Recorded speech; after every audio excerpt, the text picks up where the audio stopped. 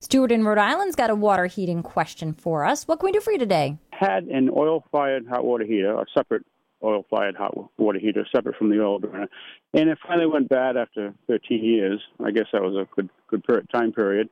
And my plumber is urging me to replace it with an electric hot water heater with a timer on it. It's much more cheaper to do that than to replace the oil-fired hot water heater that I had.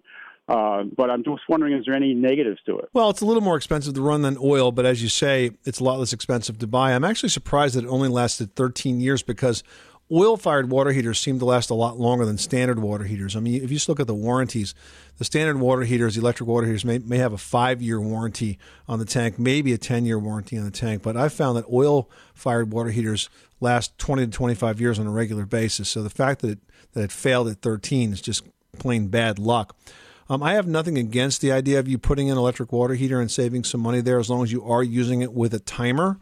It won't last probably as long as what I would have thought your oil water heater would have lasted, but it will save you some money. I presume your house also has oil heat. Is that correct? It does. And is it hot air or hot water? It's hot air. It's hot air. Okay. Yeah, so the water heater is completely standalone. Yeah, so I mean, I think it's potential. I don't really have a strong feeling one way or the other. It's really personal preference. But if you want to save some money, there's no problem there's no reason not to put the electric water heater as long as it's sized properly and it is on a timer, because of course you only want that to run when you have to. Water heaters are dumb. They heat the water 24/7 whether you use it or not. So you want to make sure that it's properly insulated and the timer's set up so it's not running all night long when you don't really need it running. Right. Okay.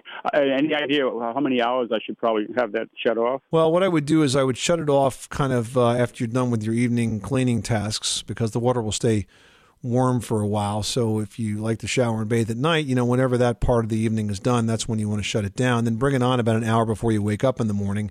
If you leave to go to work on a regular basis, you can turn it off while you're away at work. But if you're home or you work from home and you need it during the day, you might have to skip that cycle. But the key time to have it off is in the middle of the night. Okay. Very good then. I think I'll stick with it. All right. Good luck. Thanks so much for calling us at 888-MONEY-PIT.